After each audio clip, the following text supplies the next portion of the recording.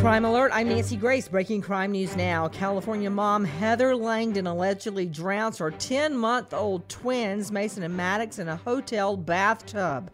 Police investigating motive. Florida, Tot mom Casey Anthony's former roommate Clint House says Anthony's lying about everything that happened to baby Keely when the tot vanishes. Okay, that's a newsflash. D.C.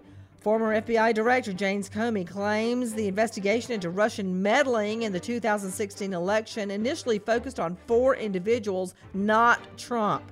This crime alert brought to you by TheraWorks Relief. Users swear they experience relief from muscle cramps and soreness with TheraWorks Relief.